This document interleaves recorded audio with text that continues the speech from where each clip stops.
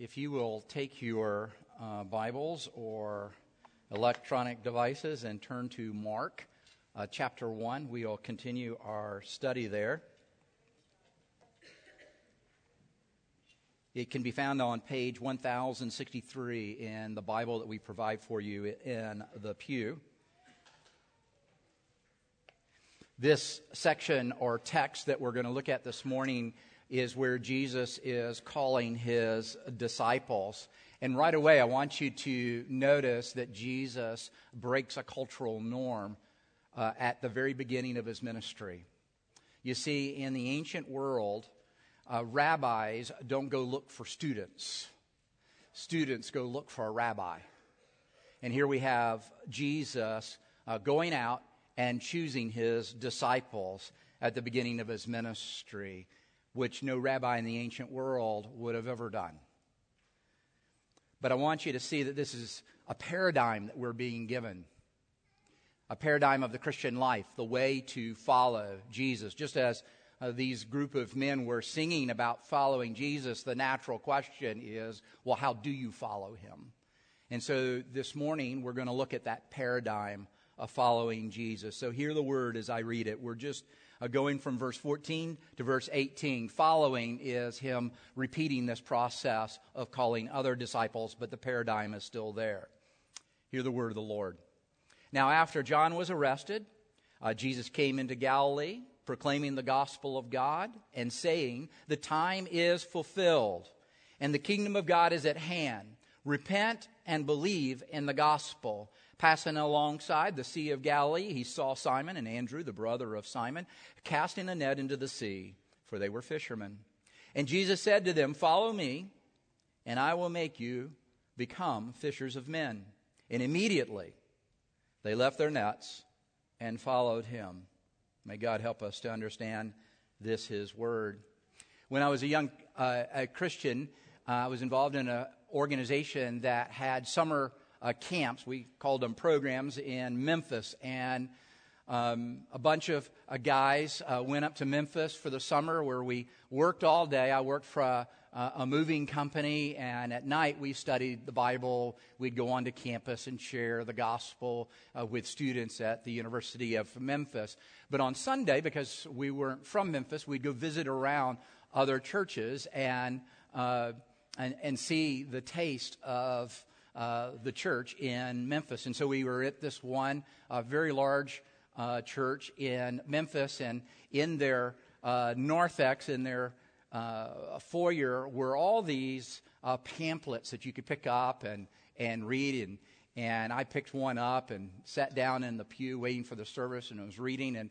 And the cover of the pamphlet, and this is why I picked it up, it said, "What is the second syllable? ... And so it would ask the question as you turn the page, what's the second syllable of kissing? Sin. What's the second syllable of cussing? Sin. And then the last one, you'd have to get this if you're Southern. What's the second syllable of dancing? Sin. Historically, Christians and churches have had an awkward relationship with dancing. Modern dance? Definitely no. Sanctified square dancing? Okay. Plenty of room for the Holy Spirit. The problem is when you look in the Bible, there's so much dancing. David dances before the Lord. You have dancing in the temple, and then you have the Psalms. One of the most common commands in the Psalms outside of praise the Lord is dance before the Lord. This paradigm of dancing, this dancing of grace, is the metaphor that I'd like us to use this morning. My friend, he calls it the waltz because the waltz is a simple three-step dance for us to remember. And because there are three steps to this idea of the Christian life that our text lays out to us that Jesus is preaching here, repent, believe, and follow, I just thought we would use that metaphor of dancing. They are steps for us to learn, and we will trip over our feet, and we will fail and fall. But if we keep pursuing and learning and relearning these same 3 basic steps, we will demonstrate a beautiful dance of grace, not only in our own hearts, but before a watching world. So let's look at those 3 steps as a paradigm for the Christian life. And the very first one is repentance. And so you naturally want to know what repentance means, because if he starts the gospel by saying repent, if you don't know what it means, you don't know how to begin the dance. And without knowing how to begin, you certainly can't dance. And so repentance simply means a change of direction, or a turning back, or a change of mind. According to verse 14, Jesus has come to proclaim a gospel of God. Well, what's this gospel of God? In the fullness of time, the kingdom of God is at hand. Jesus is the king. That's what we were introduced to last week, that the first 8 chapters of Mark introduces Jesus as the king. And the part that focuses upon him being king is that he comes with a kingdom. He's establishing the kingdom of God on earth. And therefore, whenever the hearts of people turn back to God, wherever that happens, you see the picture and the demonstration of the kingdom. That is, don't think of the kingdom of God as a geographical boundary, but rather the rule of God. Wherever the hearts are tender toward their Creator, there is the kingdom. Wherever people's hearts have turned back to God, there is the kingdom. And so the natural question is if we're supposed to repent, and that's part of the kingdom, well, how? What are we exactly repenting of? Well, let me use a phrase that Jack Miller, who was a PCA pastor who passed away about 15 years ago, would often say. And it tends to be kind of humorous until you begin to think about it.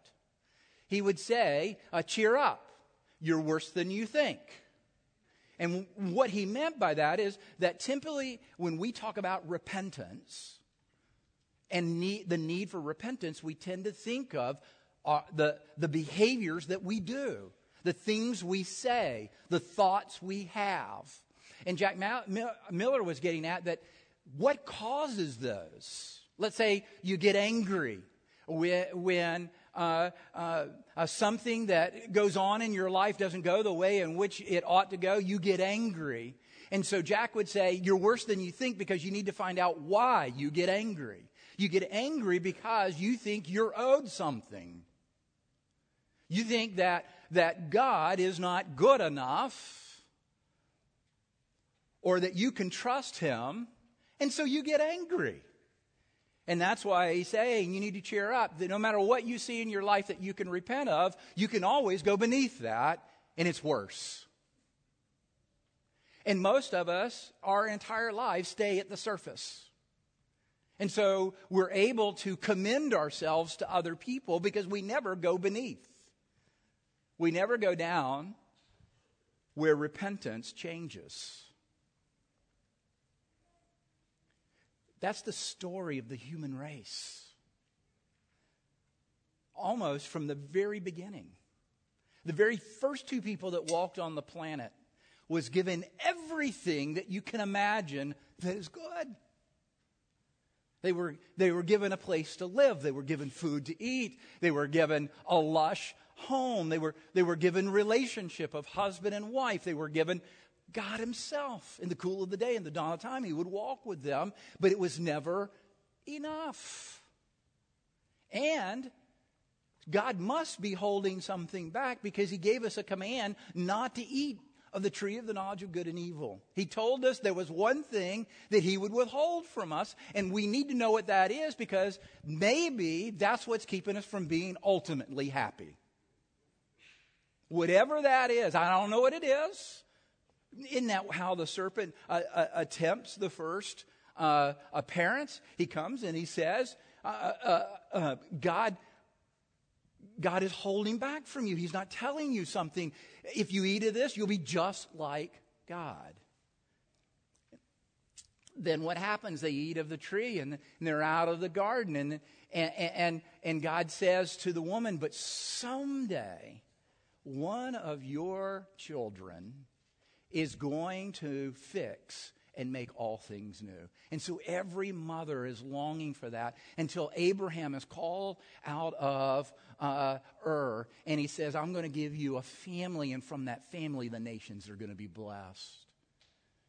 And what happens to that family? They really grow, and then one of the children's children gets sold into slavery, and so all the Jews end up becoming slaves in Egypt for 400 years. And then miraculously, God gets them out of slavery. They go across the Red Sea into the wilderness, and the first thing they do while they're out there is to complain that it's not good enough. He's giving them a bread by day and water when they need it. He shows up by fire and he shows up by cloud, and yet they say he's not enough. And so they make their own golden calf. It's the story of human nature since the fall. That every time God blesses us, we turn back to him and say, it's not good enough. You're not good enough. Because there's still something about my life that I want better. This nation of Israel that they go into, of land of milk and honey, what's the common theme in the book of Judges? It's after every judge that delivers them, and that they wanted a king like all the other nations. You can see it after every judge that they want a king. And so God gives them one. A guy named Saul, not so good. He gives them what they long for, because he was supposed to be the king. God is our king. But because he's not physically here, he's not good enough. Give us a physical king like all the other nations. And so he gives them Saul, and then he gives them David, and then Solomon. And then after Solomon dies, the nation is torn in two between the northern and the southern kingdom. And in 722, the northern kingdom is defeated by Assyria and carried off. And then the southern kingdom, 100 years later, is defeated by the Babylonians and taken into exile for 70 years. Do you see what's happening? Over and over again, God is not good enough. God doesn't give us what we want. He gives us what he wants us to have. He tests over and over again, will you submit to me? Will you love me only? Will I be enough for you? And then they come back out of exile. They rebuild that temple, and the old men weep because it's a former glory. And then God goes silent for 400 years. And what do they hear after 400 years of silence? The kingdom of God is at hand. Repent. Repent for all of the reason you do what you do. Because I'm not enough for you. You always want more. That's why when the religious leaders come to Jesus, and they come to Jesus and they want to test him like they do everyone. They ask him, what's the greatest commandment? He could pick anything. He could pick, have no other gods before me. But instead he says, let me do it this way. Let me summarize in 2 ways. Love the Lord your God with all your heart and all your soul and all your strength and all your mind. And the second is like the first, love your neighbor as yourself. How we doing? Do we really love God with all of our heart? If that verse just didn't have the alls, we'd be great. But with all of your heart. This is with all of you. Why don't we love God with all of our heart, all of our soul, and all of our strength, and all of our mind, with our entire being?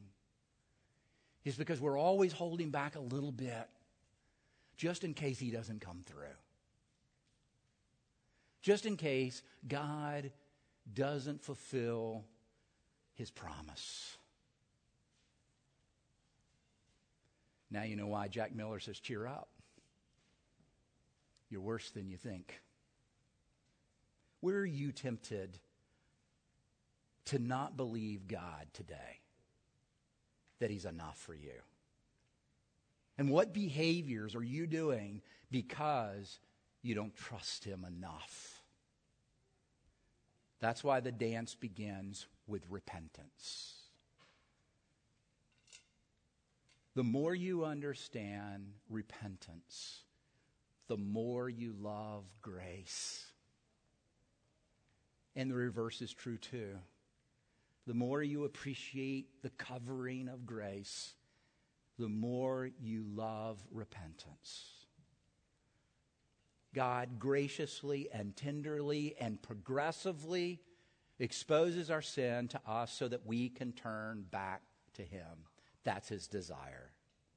Unfortunately, some of us get depressed and discouraged when we see our sin. Many beat themselves up over their sins because there is an alternative dance. Because this dance of grace is not the only dance out there. There's also one called performance. That if I'm good enough, that if I can just be good enough, then he will like me.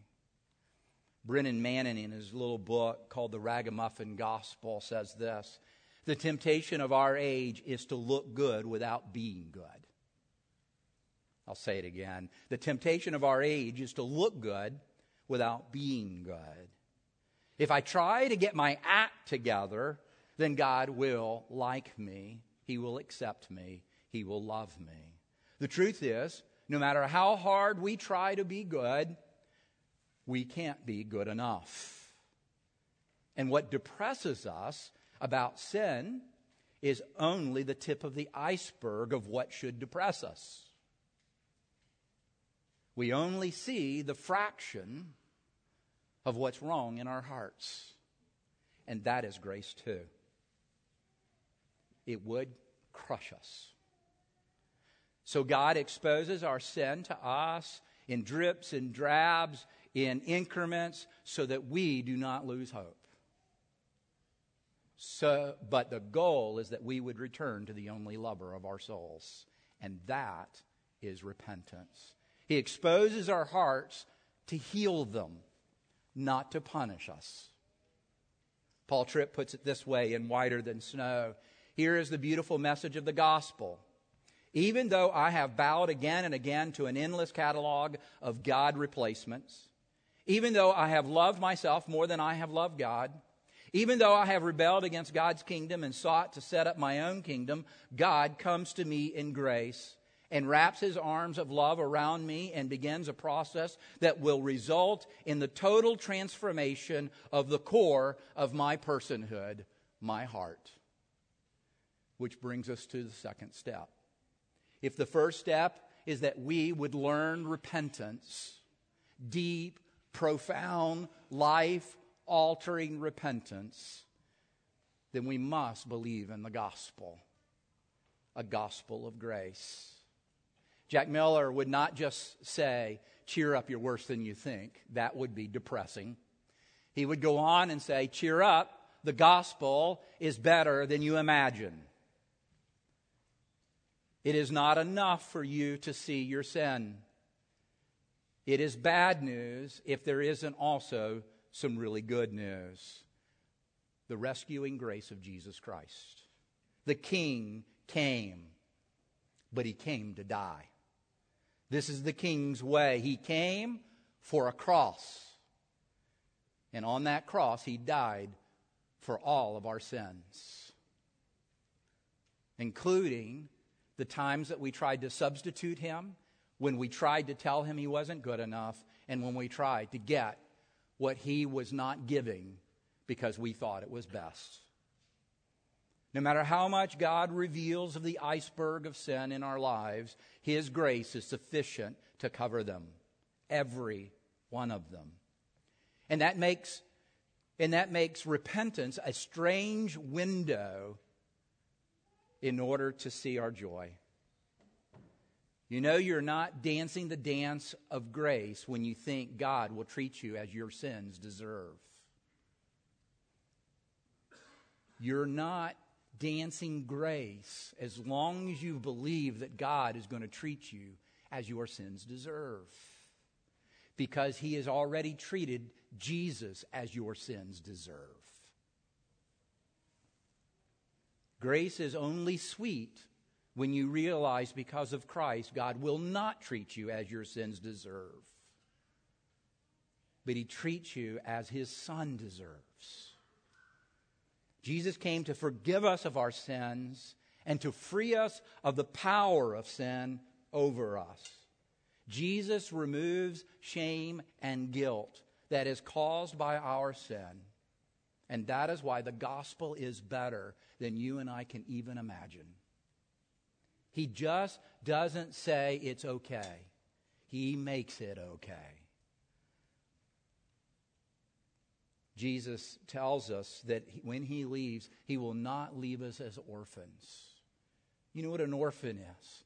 Someone who thinks they're by themselves, someone who is trying to protect themselves because there is no one looking out for them. And though they steal and lie, it's all in order to survive because they think there's no one else out there. And Jesus says, I didn't just forgive you, I made you family. So you are not an orphan. If God loved you so much that he gave his only Son, how will he not freely give us all things? And so the second step of the dance, if the first step is repentance, the second step is to believe that gospel that you are forgiven and free, which allows us to come to this third step. Jack Miller, nobody I know quotes this third step. They always stop. Cheer up, you're worse than you think. Cheer up, the gospel's better than you believe. Nobody quotes the third step. Jack Miller used to say, okay, the third step is, cheer up, come and die. Now, who wants to hear that? But that's exactly what he's asking of the disciples. The kingdom of God is a place where we willingly and joyfully choose to die to ourselves for the sake of the kingdom.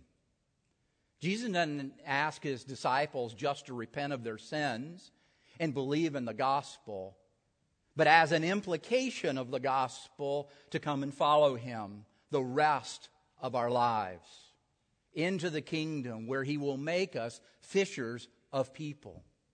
The theme of Mark is that if anyone will come after me, Jesus says, let him deny himself and take up his cross and follow me.